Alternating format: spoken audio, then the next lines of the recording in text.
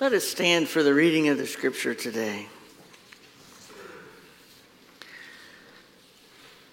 When they were approaching Jerusalem at Bethphage and Bethany near the Mount of Olives, he sent two of his disciples, and he said to them, "Go into the village ahead of you, and immediately as you enter it, you will find tied there a colt that's never been ridden. Untie it and bring it. If anyone says to you, 'Why are you doing this?' just say, 'Oh, the Lord needs it,' and he will send it back here immediately." So they went away and found a colt tied near a door outside in the street. And as they were untying it, some of the bystanders said to them, "What are you doing, untying this colt?" And they told him what Jesus had said, and they allowed them to take it. Then they brought the colt to Jesus and threw their cloaks on it, and he sat on it. Many people spread their cloaks on the road, and others spread leafy branches that they had cut in the fields. Then those who went ahead and those who followed were shouting, "Hosanna! Blessed is he who comes in the name of the Lord. Blessed is the coming kingdom of our ancestor David. Hosanna in the highest heavens." Then he entered Jerusalem and went into the temple. And when he had looked around at everything, as it was already late, he went out to Bethany with the 12. The word of God for the people of God. Thanks be to God. You may be seated. Let us pray.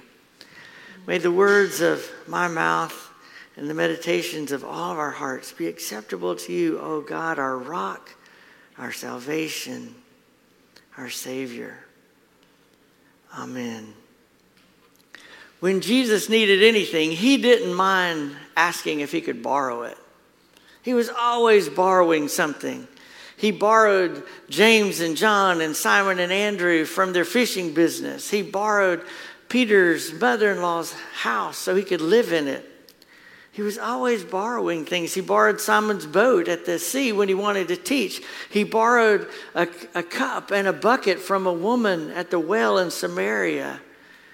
He borrowed a meal, a lot of meals, from Mary and Martha and from Nicodemus. He was always borrowing something from people. He didn't mind asking. And then in today's reading, he borrowed a colt. Next week, he'll borrow a tomb. He's not afraid to ask to borrow things. Jesus doesn't mind borrowing our stuff. He tells the disciples, "Go to this place, this certain house, and there you'll see this colt tied up outside the house, and just untie it and bring it. If anybody says anything to you, say, 'Oh, the master needs it. He needs to borrow it.'" And that's what happened. When the early church was first formed, Luke writes in Acts how they all lived together in community, and anybody who had anything in need, they would share what they had. They borrowed from one another. Barnabas and others sold land that they owned and donated the money to the church. Why? Because the Lord needed it. The whole history of the church has this history of people giving what they had because the Lord needs it.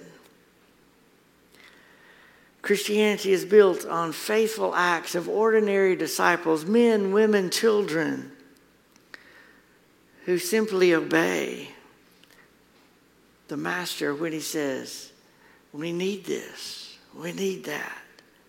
Ordinary people like the widow who dropped her small coins in at the treasury, the boy who offered up his loaves and his fishes, the disciple who offered up the use of his boat, the woman who anointed the feet of Jesus. The Lord needs it. Christianity is built because ordinary people like us just offer up what is needed to God. Sometimes we need to be prodded, however. And sometimes people's extravagance is overwhelming.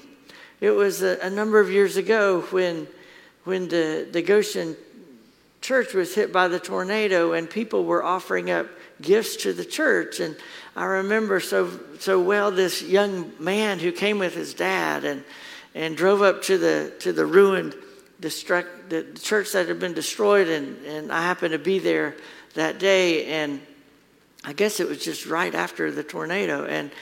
And people said, you've got to come and meet this young man and this dad. So I went and met him, and he introduced himself. And the boy was like 17 or 18 years old, and he had work, and he was writing a check to the church, and he handed it to us and said, I had saved up this money to buy a computer, but the Lord has put on my heart, I needed to give it to y'all. I wanted to say, no, get a computer. This is your life. But the Lord put on his heart, and he gave. A few years ago, I was in the Holy Land, and I had been trying to go to Nablus, the old Shechem, for years, and it's not always an easy place to go to. And I was there, and I got to go to Jacob's Well, where the Samaritan woman was, where Jesus asked her for a drink, and he borrowed her cup and her bucket. And I love that story, and I wanted to see that well, Jacob's Well. And while I was there, I met an old priest, Father Lustinus. They call him Abuna. Stina's father's Abuna. That's kind of a nice way to call your preacher, Abuna. And so I met him, and I heard his story. Many years before, he was a priest somewhere else. And he was happily serving a church. He was a young priest, just a young buck. And he felt God calling him to go to Jacob's Well and build a church. The former church that was there had been destroyed. The last priest that had been there had been stabbed by the Jewish settlers. So it was a dangerous thing to go to Nablus to build a church at Jacob's Well. But he felt God calling, and so he went. And of course, most of the Christians there, Palestinian Christians, had no money. They had, very little work. They were very poor. And so they couldn't just raise money to build this church. So he went to all the parishioners and he said, give me your rocks. I need rocks. And so they started bringing rocks to the church. And he sketched out what the church could look like. And one by one, they placed these rocks around in a rectangle where the church would be. And then he said, okay, you've given me all your rocks. Now go ask your neighbors and your relatives for rocks. So they brought more rocks, and row by row, these rocks ascended to build this church. And he sat by Jacob's Well in the daytime, so pilgrims, tourists who came to the Holy Land, to Jacob's Well, could come there and buy little trinkets and little jars of water from Jacob's Well. I bought one. And he raised money to build this church. And he soon, not soon, but over years, they were able to buy windows and doors and a roof. It took 30 years for this congregation to build this church over Jacob's Well. And Father Lustinus is still there. He's an old man now. And it was dedicated in 1998 to the glory of God. And the whole town celebrated. The tour guide that had taken me there said he was a Christian, and his aunt and uncle were members of this church, and he was visiting his aunt and uncle one day, and Abuna Lustinus came over to their house, and they were visited, and then he got up and he noticed a plant that he liked. He said, I like this plant. And then he just went and picked it up and started walking out. And his aunt said, what are you doing? What's our plant? What are you doing? He said, the church needs it. I was admiring the plants at the church and out in the courtyard, all these beautiful plants. And the guy laughed. He said, that's how he got them. He just went and borrowed them. The Lord needs them. Sometimes we need prodding to let go of what God needs from us. Each of us has something to offer, a stone, a plant, some time. Each of us has something to offer. Diane is offering her gift of art today to bless us with this art for Palm Sunday. Each of us has something to give which the Master needs. What is it that you have that God needs today? What is it that God is stirring in your heart that you might offer up. In response to Reagan's Chapel United Methodist Church over near Ohatchee that was destroyed this week by the storms, pastors and church members from area churches gathered yesterday to help them go through the rubble and see what could be salvaged, and to take their chainsaws and kind of clean up the stuff and clean up the debris so they could worship this morning on Palm Sunday out at that church. And District Superintendent Cheryl Klontz is preaching there. One of the churches that went to help them clean up the debris was members of Goshen United Methodist Church. They went because they understood what it was like to go through something and others come and help out. Others who went were from Jacksonville or Ohatchee or Anniston. Neighbors coming together to help those in need. What is God calling you to do today? How is the Master needing what you have to offer? Closer to home, yesterday, people from this church went up to help out people and clear out debris from their yards. The Cahaba Bend UMC, Lakeside UMC, Helena UMC, all were out working yesterday. Asbury UMC, we're out going together with other church folks and just volunteers helping folks clean up their yards. Helena Methodist went together with First Baptist Helena to feed everybody, that all the workers.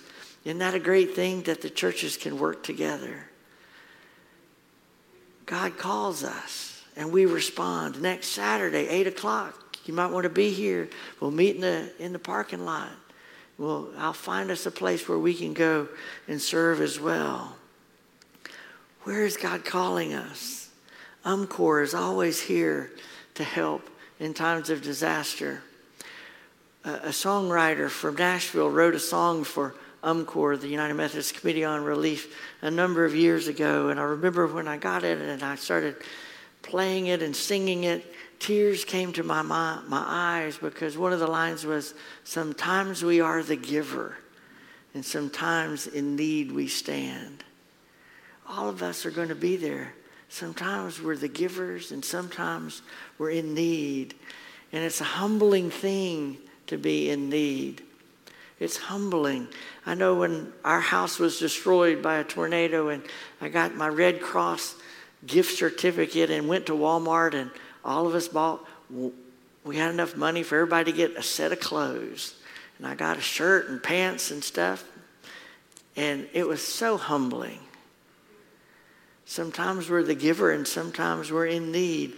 One of the things we needed was silverware. You know, you don't think about silverware too much until you don't have any silverware. And we found some silverware at one of the donation sites, and we had some canned goods, and it was a month before we got into a home and we could stay in a home. And I was so excited. We're going to actually cook something for ourselves, because we had been eating out or eating, other people's cooking. And we were just ready after a month to have a meal for ourselves. And we went in. I think Kelly was preoccupied, so I was going to cook something I wanted. And I got the cans out of food, probably vegetables, and I had no can opener. And it just flew all over me, and I got so mad. Inappropriately mad, you know how you get mad sometimes. It's just not that big a deal, but it just kind of was the last straw for me. So I stormed out of the house and went and bought a can opener and came back and cooked dinner. So now, these days, whenever I'm helping a family who's lost things, I always have a can opener that I give them. It's a good thing. Can openers and silverware is a good thing. How is God calling this church to respond in this time in which we live? Each of us has something to offer. A stone, a plant, a can opener, our hands, some money. How is God calling you to offer your gifts today? Let us pray. Move in our hearts and minds, O God, that we may freely and unselfishly surrender things, what we have, to you, whether it be time or talent, gifts, service, or even witness. Stir in our hearts, O God, and help us surrender to you what you want to borrow, because we know you're in the borrowing business. These things we pray in Christ's name. Amen.